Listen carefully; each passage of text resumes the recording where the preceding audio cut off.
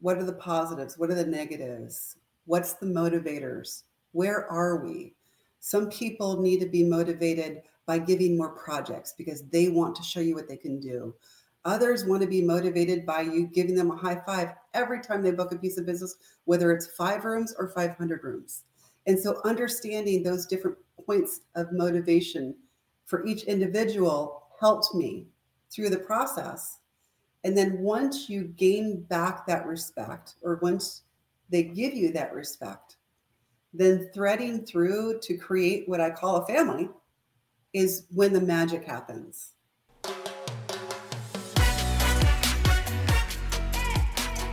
Welcome to the Hospitality Mentor Podcast. I'm your host, Steve Turk. Join me as we dive into the personal stories of some of the world's best hospitality professionals. We follow the journey of their ups, downs, and wild turns to find out what it truly takes to make it in the amazing world of hospitality.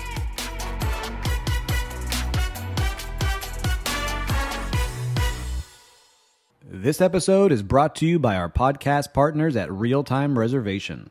Their inventory management system is best in class for hotels and resorts to manage their non-room inventory. The web-based application allows for creative upselling of overnight and daytime visitors with add-ons and pre-planned packages. Hotel guests and non-guests can reserve cabanas, pool chairs, activities, amenities, excursions, events, day passes, and much more. The real-time reservation platform offers a fully integrated pre-arrival portal where guests are verified through the property management system. Guests can prepay for cabanas and activities through credit card integrations, which are then processed through point of sale. All of our listeners that might be interested in using real-time reservation are welcome to explore the demo at realtimereservation.com. Once again, that's realtimereservation.com. Welcome to another episode of the Hospitality Mentor Podcast. Today, I'm very excited to have Don Gallagher, the Chief Commercial Officer for Crescent Hotels and Resorts. Don, thanks for joining me today. Steve, thanks for having me. And I love the idea behind this podcast. I wish we would have had this 20 years ago, but I think it's great that we're doing it now, and it's a great venue that you started. So thank you for having me on your show. It means the world to me, and I'm very grateful to have you today. And on this podcast, we jump right in right away. So what was your first job in hospitality, Don? So the good news is I'm still in the hospitality industry because my first job wouldn't have been where I was most successful, right? But when I was young, living in California, my grandparents had a motel, and we were, it feels like my mother dropped us off at the motel in the summer to help our favorite housekeeper, her name was Cruz, clean rooms. So, I started there, not very successfully. So, but it was kind of the first time that I looked at hospitality differently. If you fast forward from there, when I was in college, you had to have, I'm going to say 600 hours of hospitality experience before you could get your degree. And at that point I was living by myself, which was not easy. So when I went to get my hospitality experience, I stopped going to school because I couldn't afford to do both. And so my first hotel experience as an adult was at the Phoenix Park Hotel in Washington, D.C. It's a great, great hotel right on Capitol Hill. I'm proud to say I married my husband, who also was the bartender at the Phoenix Park Hotel from Ireland. But that really, to me, was that first fundamental grounding of, do I want to be in this industry or not? And going to college for hospitality marketing, you kind of know when you're in your niche, and when you feel something is right. And when I did work at that very small hotel, the good news is it was a small hotel. So I did everything. I did reservations, I did sales, I did front desk. I did lug suitcases back and forth from back of the front desk to customers. So you learn a lot. You learn a lot in a smaller hotel than you do in a bigger hotel. And it gave me a really good grounding and a basis on how I would move forward in my career. So that was first great, and again, and an independent too. So it's. No, you got to learn a lot. And how did you know you wanted to do it? Was it something that you just remember as a kid liking and you didn't want to do anything else? Or was it something that your family kind of helped guide you to? No, you know what? So it was one of those things where you're like, what do I go to college for? I have absolutely no idea. And you're literally reading the college catalog and every little description of a degree underneath it saying, would I like that? Would I like that? And I remember my dad saying, try whatever you like. At some point it doesn't matter, but if you don't try a class in something that sounds interesting to you, you'll never know. And so when I did this hospitality marketing class, it immediately clicked. I'm like, this is exactly what I want to do. There were other classes that, I didn't like as much. And I thought, gosh, how much money are we going to burn through before I figure this whole thing out? So I was happy early on that when I found hospitality marketing, I also just found like-minded people, and I found a great professor. And we did a lot of road trips to different hotels and talked to executive committee members, from directors of finance to general managers to directors of sales. So just every part that I went through it, I knew more and more, this is exactly what I wanted to do moving forward. No, it's a great advice, especially from your parents, to give to you, because sometimes when you're in college, you stress out like, oh, this is going to be the rest of my life. Right. I was going to be a lawyer because my dad's a lawyer. And then I remember talking to him, same conversations, like, if you don't like it now, you're probably not going to like it as you get into it. So find what you love doing. And he represented hotels. And so that's how I ended up in hotel world, which I loved. Oh, that's great. What a great Yeah. story. So as you're continuing on, did you finish? You said you had to pick and choose what you're going to do. Did you finish and get your degree, or did you continue on working and getting experience? You know what? I continued on working and getting my experience. I didn't go back. And it's an interesting story, right? Because, did I always want to go back and do it? Yes. Did I always feel like I had to work twice as hard as somebody with a degree because nobody's going to look at me if I don't have the degree? Yes, absolutely.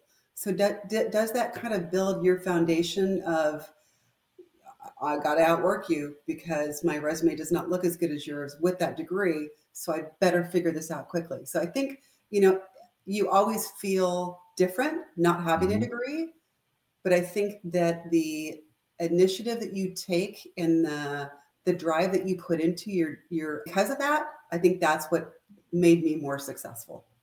And I'm very competitive. So I had to look at something and know what that next step was and understand in my mind how to get there before it happened, or, just to ensure that success as well. Yeah. So as you're getting your experience and you're working consistently, when did you first become a leader? When did you first get that supervisor or manager title that everyone kind of strives for as they're starting out?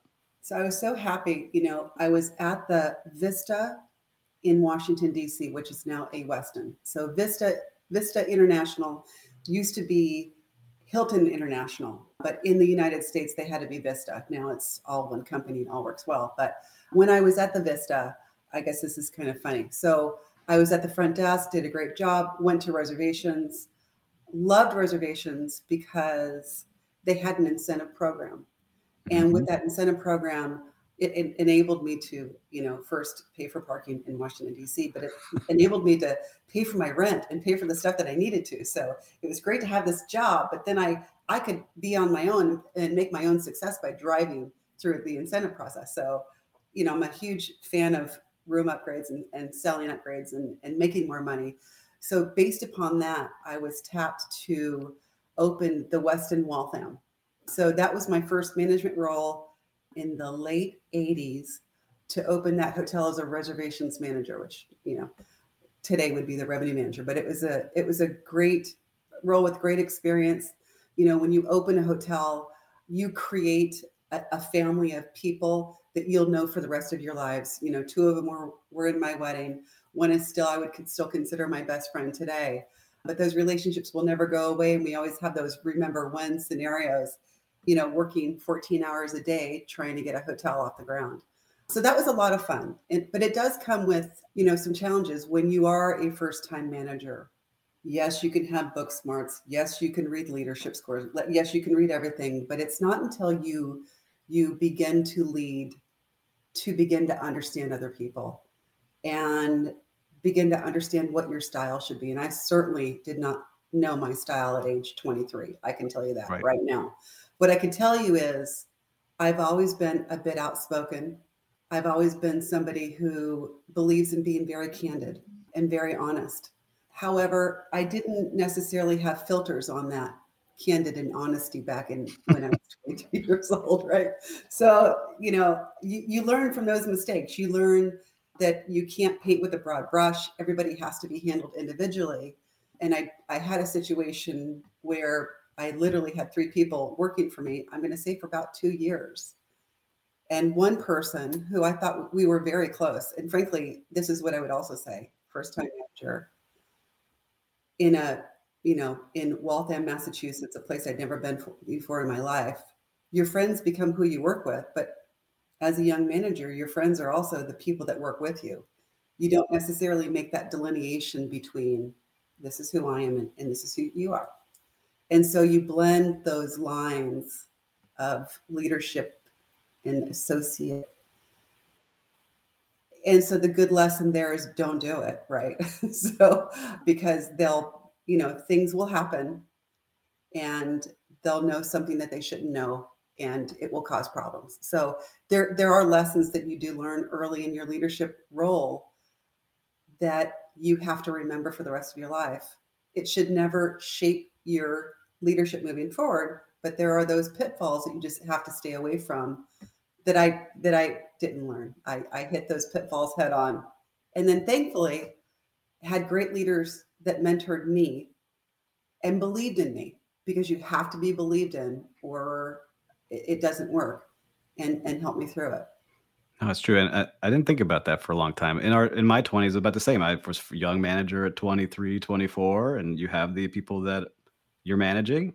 And one of the good pieces of advice, and I want to see if you agree with this, was one of my mentors said, Steve, you can have managers, associates, and alcohol, but you can't have all 3 at the same location. Yes. Yeah. I mean, that's very true, Steve. Hmm. And it's one of those lessons where you think that, oh, I can handle it. I know what I'm supposed to do. I know all this stuff, but it still is going to happen because you put too much trust out on the line sometimes. And yeah, and it's funny because this was a long time ago. And this was what I would call, somebody who wanted my position, and good for them. However, I just didn't have my next step. I didn't have my next step to let them in and get out of their way. But then you start taking down somebody's reputation because of that in ways that, just made it a very challenging environment. And again, I learned a lot from that. I learned a lot about, first of all, to this day, I will love everybody that I work with. I will treat everybody the way that they should be treated and treat them to what works for them individually. But you learn some telltale signs on, okay, Hmm. I need to work this way with, this would be a different approach with this person. And you don't know that until you go through it. So sometimes I think that, as long as you're stung and you can recover, you're fine. As long as the leaders around you have built a safe environment for you to fail in and stay successful, you're fine. Where it's a hard and fast, hard no, you got to move on. Those could have been career changing moments for me. That's true. So I'm thankful that I had people that believed enough in me, and then past this incident saw what happened with the real person that came out after that to end up coming back to me and apologizing later. But it was a scenario that kind of stops you for a moment. You can't believe it. And then you learn from it and you move forward. And talking about moving forward, listeners, over Don's shoulder is a sign that said it's not over when you lose, it's over when you quit. Right. So you keep Yes. moving forward, and you Right. continue to move forward, Don, and you start to grow your career even more. And I wanted to kind of jump to when you become a director of sales at the Omni. What Yeah, was that like for you? Was that your first director of sales role it when you was. took that over? And It so was. what was that like? Because it's hard for some people to go, you're always a manager, you're a strong leader, but when you joined that executive team, was there a big difference that you saw? Oh, it was huge. It was huge, Steve. So first, we decided that we had to move out of Boston because being in such a cold area caused a lot of babies to be born. So quickly we said, got to get out of here. This doesn't work really well. Got to move back. Yep. When I went to the Omni at first, I was the director of reservation sales, right? That was the role for the first year. And so for me to go from director of reservations to director of sales in the way us in the hospitality industry, silo and stereotype people was very, very different, right? And I'm Hmm. going to tell you, I was barely 30, 31, managing 10 to 15 managers all Yeah. older than me, Yes. all in the business for a million years, and all saying, how can this young chick who just came from reservations come in and manage me? So it was a huge challenge. When you come from operations, you just tell people to do things. Hey, Yes. enter that reservation, check that person in. We've got to walk this guest. We need to do this. We need to do that. Yes, move on. Then you go into sales and you're like, hey, let's just get that contract done. I need that piece of business. Let's move on. Well, why? Right? And you're like, because I told you, right? I told you so. What else do you need to know? And so what I learned is, my first year was a challenge. It was a challenge because I was managing the way that I'd managed for the last 7 or 8 years. And this was different. So when I went in, so having these 10 people, I wasn't creating a family. I wasn't creating strength and leadership. I was going about it in a very kind of technical way. So my first year was terrible. Associate opinion scores come in, and I likely had the worst. But I have a great friend in human resources. Mm-hmm. And of course, I was devastated that this happened. Like, how could they say this stuff about me? But they were all very right. They were all very right. And so part of leadership is learning not to believe your own BS, but to understand what other people are saying and to have subjective perspective on what that looks like. And so, the person that was my mentor, my friend, we actually are born like 12 hours apart as well. Wow. We talked through all of this. We talked through what's this person's personality and what's their strengths and weaknesses and what really makes them tick. And I studied every person because we did this behavioral interviewing that gave everybody kind of a personality index of what their strengths and weaknesses were and how best to manage them. And so I remember studying it like I was studying a book. I knew what, person A needed, person B needed, person C needed. And I knew that I had one more chance to be successful or I was going to go back in operations. And failure is not an option for me. So I had to figure this piece out. And it was one of those difficult turning points for me to say, you got to get it, Dawn. Like, you got to get it. You got to be on it. And so I remember, having one-on-ones with everybody afterwards, first apologizing for maybe my lack of leadership or my lack of understanding the synergy that needed to exist. But on every one-on-one, I had a folder with me that would remind me, what are the positives? What are the negatives? What's the motivators? Where are we? Some people need to be motivated by giving more projects because they want to show you what they can do. Others want to be motivated by you giving them a high five every time they book a piece of business, whether it's 5 rooms or 500 rooms. And so understanding those different points of motivation for each individual helped me through the process. And then once you gain back that respect, or once they give you that respect, then threading through to create what I call a family is when the magic happens, when the synergy starts happening. And when you walk in the door and you feel good because you feel that energy and you feel everyone is fighting for each other and they're fighting for the success of the team in the hotel. Gosh, Don, I would say, listener, you got to rewind this. If you're driving, just rewind the last minute because that's some fantastic advice, Don. You got me pumped up. You got me ready to go. So it's just. But that's it was hard, right? And you had to study it and you had to make sure you stayed on point. And I think that really changed my approach as I move forward of understanding leadership and management is one person at a time. Your whole life could have been different. Your whole life could have been different if you didn't take that mindset. You could have said, you know what, I'm going to get rid of everyone here and build my own team, or gone back to operations, but you did it the opposite way and you took off. So you're with Omni amount of time and so you become successful there. And then you make a change to one of the biggest companies in the world at the time that I'm sure you helped build. You went to Starwood. How did that happen?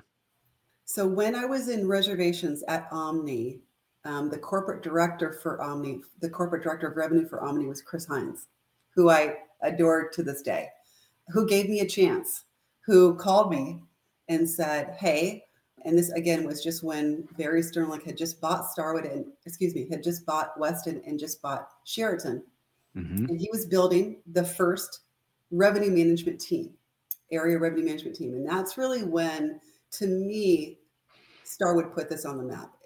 say what you want to say about any company, but this is where we really started to say, this is revenue management. This isn't price per day. This isn't, we're looking for a better approach. And how do we look for that better approach? Mm-hmm. And so he built, to me, again, I don't know enough about Marriott to say that Marriott had already did this, but he built the first, area directors of revenue management, where we actually oversaw hotels. We created revenue management. Creating is the wrong word, but we mentored people that had a high propensity to do well in that role and become that person. So for listeners that might be rookies, let's give them just the 30-second download on overall this new revenue management style that you were doing. What was different?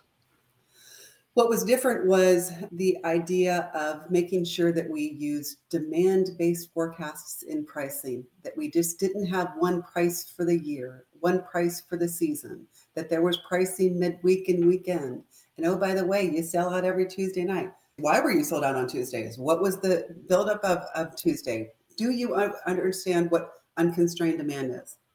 Very, very new words in the world that actually have to come with new workbooks and a new understanding of how to build the house and how to really make sure everything fits in well.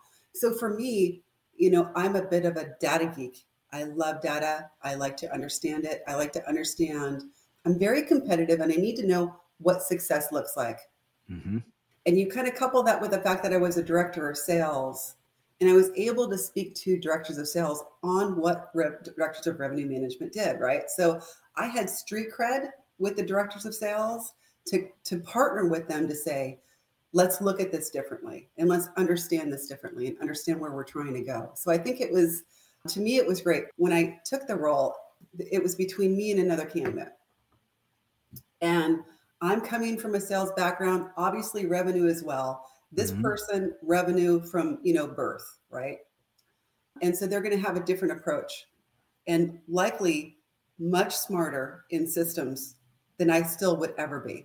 But I understood what we needed. I just needed somebody to know how to do it, right? So from a philosophical level, I understood how to build demand. I understood the distribution channels and pricing. And then I understood, how to make magic and win. So coming at it from a sales approach was different, Steve, because the other person would say something like, change this price, do this, do that, blah, blah, blah, blah, blah, right? And likely win too. I came at it to say, here we are. Here's why we're doing this. Here's where we're going. And I brought a little bit more of an education and a sales approach to it. Right. You gave them the tools to speak. Yeah. And so I think that helped, or at least I'm going to pretend like it helped, because I got promoted afterwards. So it was good. Right. I was going to say, you got promoted. And right. So you do a great job building this, and you continue your trajectory of moving up, and you take on a really big role, especially if I'm doing the math right. You were still pretty young in age as the regional director of sales and marketing for Starwood. Yes. And so what was the change there in job? Was it now same thing you were doing? You just had more people reporting to you, or was it even bigger at that time? It was bigger, Steve. So, one of my mentors is Gene Spalding, who, I adore to this day. And Gene was the regional director of sales and marketing in the region that I was a part of. Gene got promoted to vice president and to move to White Plains. And really, she was in charge of sales incentive programs. And what they ended up doing, because it was such a large region, is they split the region in two. So I got half of the region, and my partner, Will Stoltz, got the Atlanta part of the region. So in the early days, we were in Washington, D.C. The region went from D.C. to Florida, all Starwood hotels, Westons, Four Points, Sheratons. And then when Gene was promoted, I had 15 hotels in Washington, D.C. in the area, and then Will Stoltz had from Atlanta to Florida. So it was a big job. It was very exciting, but I was ready for it. I felt good and ready for it. I felt great about the experience that I had in Omni as in sales. I felt great about the experience that I had just come from in creating, my leadership style and really working with those directors of sales and marketing in a different level, because I was really working with the directors of revenue on growing their strength and leadership and tools and resources in that role. So coming into it, it felt very, very natural for me to do. And so were you communicating up saying, I want to do this kind of job, or were they seeking you out saying, hey, you're doing a good job. We want to move you up? What was that like for you? It was me saying, I'm ready. I'm ready. And again, remember, in that time frame, this company was just beginning to wrap its arms around each other. I was an outsider, which is the best place to be when two companies come together, because you don't have baggage from either company. So, Weston had baggage, ITT Sheraton had baggage. I'm coming from Omni. I have no baggage. I don't know what you did, but let's all be friends and kind of move forward. So to me, I was immediately liked because I didn't have to worry about taking that size. Oh, she's, ITT Sheraton, or she's Weston. Mm-hmm. So it was easy for me to come into that role. And everybody knew I had a sales background as well. And the vice president of ops that oversaw that entire region, his name is Rick Sewell, again, another legend, I felt I had a really good relationship with. So when Gene moved on, I'm certain Rick helped advocate to get me put in that role. Again, you're doing really well there. Starwood's a growing company, but you make a change. You make a decision to leave, or did someone come recruit you? What happens, and how do you join Interstate Hotels and Resorts? So 5 years at Starwood, and every year was different, Steve. In a good way, bad way, just kind of just different every year? You look back on it, you're fine. But there was a lot of, there's a different CEO about every 18 months. So different direction would happen. So I'll give you, for instance, one time my region was Washington, D.C. The next year, my region was DC to Florida, all Sheraton hotels. The next year, my region was DC through New York, or excuse me, yeah, DC to New York, jump over New York and do Connecticut. So every year was a different year. So I learned every hotel on the East Coast. I learned where and how to spell Piscataway, New Jersey, which I hope I never have to do again. But I learned a lot about different hotels, different brands, suburbs, cities, every environment, resorts, especially in Florida. I oversaw this one in Dolphin, which was a lot of fun and, a little intimidating. Yep. And then every year they wanted me to relocate somewhere. Wow. And in Washington, D.C., and I love the job. I love my crazy life, but I can't move my family. I just couldn't move my family. So at some point I was wondering what would end up happening if they kept changing these regions. And so Gene Spalding had left Starwood a couple of years prior. And she said, hey, I'm at Interstate and there's a really great job opening for you here. You should come talk to a guy named Sean Worker and see. And the reason that I liked thinking about Interstate was because I really felt good about my knowledge about brands. I felt good about my knowledge in a clustered environment, how to price your brands and how to drive success and how to create these clusters to drive success within the different clusters. Where I wasn't so good is owner relations. I was intimidated by owner relations, and I was intimidated by what that really meant. But it was easy to hide behind the brand and say, this is what we do, this is why we do it, and I'm sorry, bye-bye. But when you then go into a management company, it's just philosophically completely different, which is the side of the business that I really wanted to gain more knowledge of. So yeah, going to Interstate was great, and it was a great group of people. Sean Worker led us, who has more energy and passion than anybody I've ever met. But I love part of the story is where Gene is looking out for you, right? Because Yes. this could be a whole different story if that person wasn't a mentor to you. Your whole life would be different. So that's where I always see is like you just never know who you meet in the day to day. You may not think you're going to see them again.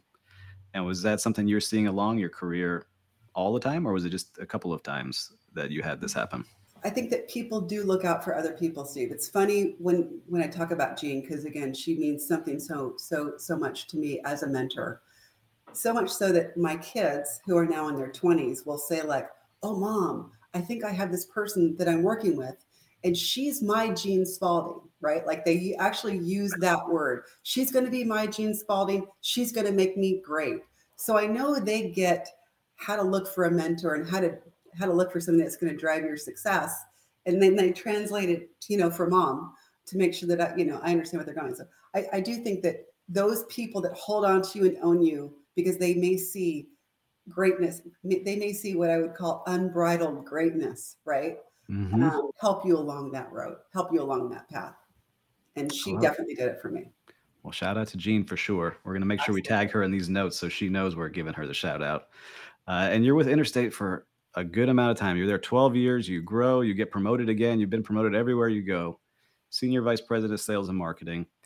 What was it like working in a place for that amount of time? Because you don't see that as much now in our No. current environment. But what was that like for you as you were growing through a lot of different tough years? Um, Mhm. I'm sure too, because a lot of things going on between 2003 and 2016. What was it like for you? When you work for a management company, every year is different because you have a small bit of churn that's going to happen in any portfolio due to owners selling their hotels. Hmm. So it's very, very rare to have the same region for 12 years. That would be very boring to me. I had a very exciting role with Interstate. Number one, managing New York City, the independent hotels, opening different hotels, managing for Interstate their owned assets, which they held a priority to as well. And then sometimes managing difficult owners. So no 2 year was the same for me, Steve. I could have done that forever. That was part of it. The other part of it, which I loved just as much, which was I oversaw their global sales team. I Hmm. oversaw what I'm going to consider, training for directors of sales and marketing and what that curriculum looked for. So I had the role, but I wanted to make sure I understood everything that happened so I could do this on my own at some point, and I would have some familiarity with that. But to me, working for a management company is different. I'm going to say today the brands they've caught on to ownership and the strength of the partnership together. Those first 12 years, maybe not so much. And so it was a different environment for you to be in to understand the priorities of an owner, and your job was to ensure that you met the priorities of the owner.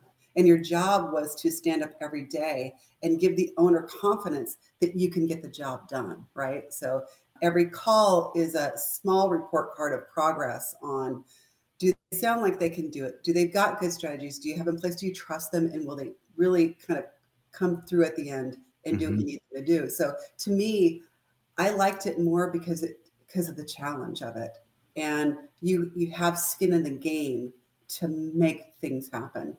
And so that to me, I thought was a very exciting piece of the business. I love it. Um, And you mentioned something like at the very beginning, you were nervous to talk to owners. And by the yeah. end, it sounds like you're very confident. And each owner is different, as we know. Some are very aggressive, some are more laid back, just want reports. Who did you enjoy working with most owner wise? I love and still do working with those owners where you have a shared vision. Because if there is a shared vision on what success looks like, you can get anywhere. And if there is confidence, and that confidence comes from a place of understanding or history, then you can do anything. Honesty is very important. Honesty in the relationship is very important. But making sure that the personalities work together is where the music happens. And so I don't know if there's, I've had so many great owners. We still have so many great owners even in Crescent today. Where things go well is when you're on the same page. Where they don't go well is where there's a breakdown, and we don't recover well, or the recovery creates less confidence, which sometimes creates less trust, and sometimes it doesn't feel like you can overcome that. That's a great answer. And selfishly, that was for me because we're building up our vacation rental management and we have several owners with single family homes and buildings. And so we find that. And I'm going to use your quote with some of them. But you're there for a tremendous amount of time, ultra success with Interstate. And now we come to where you are today with Crescent Hotels and Resorts. How does that change happen? Because you were there for a long time with Interstate. Was it just time for something new, someone you knew, or you were ready to move on? So, Steve, you stay somewhere long enough because you believe something else is going to happen.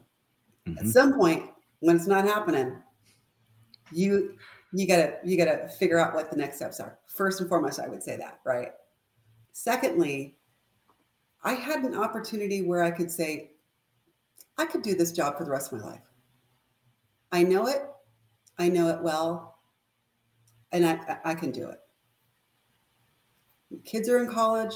Mm-hmm. So what do I want to do? Do I want to just hang and have this company that's sold every 4 years, sell again every 4 years and whatever? Or is it time for me to have my own shop, right? And so I was called by a friend of mine that said there was an opening at Crescent and would you talk to Michael George? And so, I thought about it for about a week. And then I thought to myself, I'm not finished with my resume. I'm not done. This is not my swan song. And I want to continue to grow. And, sometimes you think in your mind, am I ready for it? Are they ready for it? Am I good enough? All of those things kind of come in your head. But I had a great conversation with Michael George. And I don't know if you've ever met Michael George, but he No, but he's is, CEO of the company, Michael George, for the yes, listeners. CEO of the company, dynamic, powerful. He's likely the best seller I've ever heard in my life. But he just talked to me about a company that said, wow, this is exactly what I am looking for. This is exactly, this looks really good to me. I like the thought process behind the company.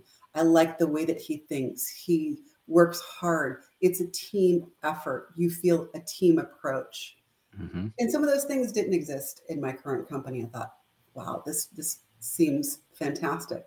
So yeah, I took the role as EVP of Sales and Marketing and came into Crescent in May 2016, June 2016, and have been on the ride of my life. And I remember saying to people, and I still say this today because I believe it, I'm in my dream job that is my dream job. I have a team that is my family. It's my Crescent family of individuals that are hard workers, that enjoy what they do, that we play and we have fun. And damn it, we're competitive and we will have races and we will, do different things together as teams. And we work hard, but we all believe in trusting each other to drive the success of the company. And so, I couldn't be happier in taking, the role with Crescent and seeing again our growth in the last 6 years and what we've been able to do. Again, not me personally. This is a team approach, it's a team business, but all of us driving and growing successfully together has just been wonderful, really, really wonderful. Wow, and I can feel that you mean it. And for listeners, her eyes lit up when she started speaking that way, and her smile got even bigger than it has been this entire time on the podcast. So it's great to hear that you found the place that you love to be, and you're doing fantastic things there. And for listeners to see, she got promoted very quickly, as she always does, as we see in her career. So she's a go-getter. But I want to talk about the first time you got to the C-suite, because that's big for a lot of people. Many people don't get to this top of the pyramid. What was it like for you once you got up there? I think that it can be intimidating, Steve. First, there's not many female Mm-mm. chief commercial officers, or even before it was a chief sales and marketing officer. And so you're kind of like, do I fit in my shoes? And I think more people than not say, yeah, you do fit in those shoes. You may not feel like you fit in those shoes, but damn it, you do fit in those shoes, right? But to me, the stronger the relationships are that you created, you do realize that whether it's within your wake or whether it's still on the runway that you're headed towards ahead, there's a lot of people that are rooting for a lot of different people. And success, get success, and you can begin to feel the momentum from it. And so it felt, at first I was intimidated, but then it felt very natural, right? Just, let's change my business card and kind of move forward, because I'm always going to be who I'm going to be. And the business card or the title doesn't matter. What matters to me most is how people feel at the hotel level, how they feel at the corporate level, and how are we creating the best environment. First of all, the most competitive, but the best environment that can allow people the opportunity to stay with Crescent forever. Like, what does that look like? And how do you create a value proposition that says you can do that? And try to create different openings and try to create, lanes where people can be till they retire? What does that look like? And it seems like a very ominous goal, and one that's rooted in, why would you leave? That would be my first response. Well, if we're not the best, why aren't we the best? And what does it take to be the best? And I think part of that is it's driven from the culture. And in a culture, when you can move forward and make things happen, and you don't have to worry about, answering to a board of directors, whatever, you're in charge of success. You're in charge of driving the revenue forward. And so, although it's a heavy burden, it's not just on me, it's on everybody. However, we can drive forward to be successful makes the difference. So in the end, this team that I work with is amazing. And we are interconnected, and we are family. And we created an environment that hard work matters, success matters, and making sure that each hotel that is successful continues to be with our portfolio. So in the end, it's been so much fun. It still continues to be fun. Now, I will say, not as much fun in COVID, right? Because I think there's more pressure on a chief commercial officer in an environment where there's no revenue than not, right? So, I don't want to say before was easy, because nothing's ever easy, but you kind of know where your lanes are to drive your business. In a COVID environment, the rug has been taken up from underneath you, and you're now relearning different things that you never paid attention to before, right? I remember, Steve, coming into 2020, and of course, arrogantly saying, yep, we're going to continue to manage, the margin on our OTAs. We're going to continue to do this. We're going to continue to do that, blah, blah, blah, blah, blah. And 3 months later, I'm like, we need to master the OTAs. We need to master this channel, and we need to master how to be first in this channel, right? And so, it's what happens, right? Every time you say something else is going to happen that brings you something different. But, it made us be better at our ground game and understand our ground game and create closer and tighter relationship with customers than ever before. So you get into COVID and your customers become friends versus maybe they were more transactional prior. Mm-hmm. You create deeper relationships, and you learn a lot of things that happen to a lot of people in 3 years that were hell for our industry and hell for those that were also in the industry, trying to make it work. I mean, we were very lucky as a company, Steve. We did not furlough any of the corporate team. Wow. That's amazing. The bet was made. Michael George, our CEO, made a bet on us and said, our hotels are going to need you more than ever. The hotels are not going to have the people that we have at corporate. The brands, frankly, have been hollowed out to try to survive. And so now more than ever, you are needed in any type of role you could be needed for. So let's all make this happen together.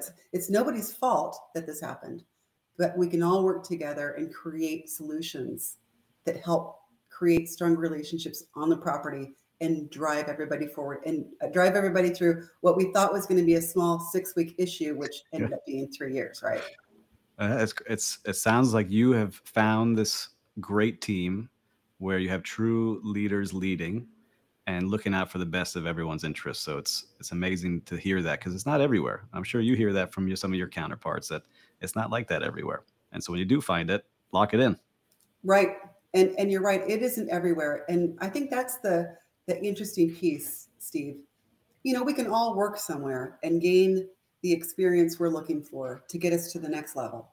And we've all done that, whether it not be a good environment or a bad environment. I mean, there was a couple of people that you travel with in Starwood, and you better have had a carry-on, because they were dusting you at the baggage claim if you had to grab a bag, right?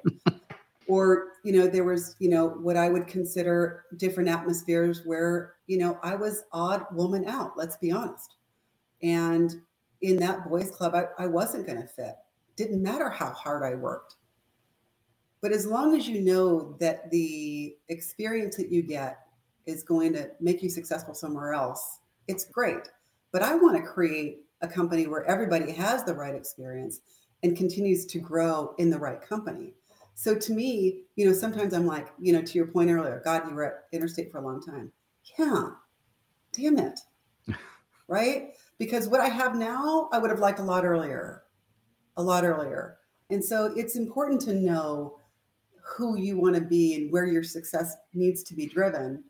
And then find that company that has the right culture that creates the environment to make everybody successful, to be able to take risks and truly get rewards from those risks that you take.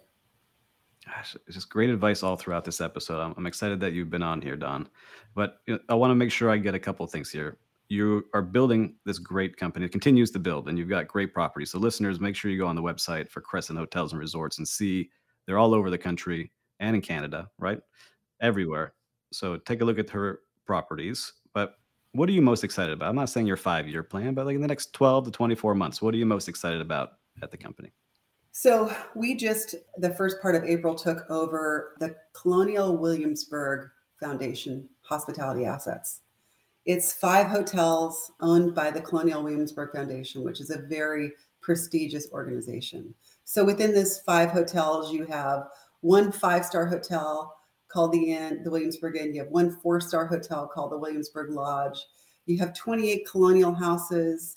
You have a Woodlands resort. It's a very special, special area.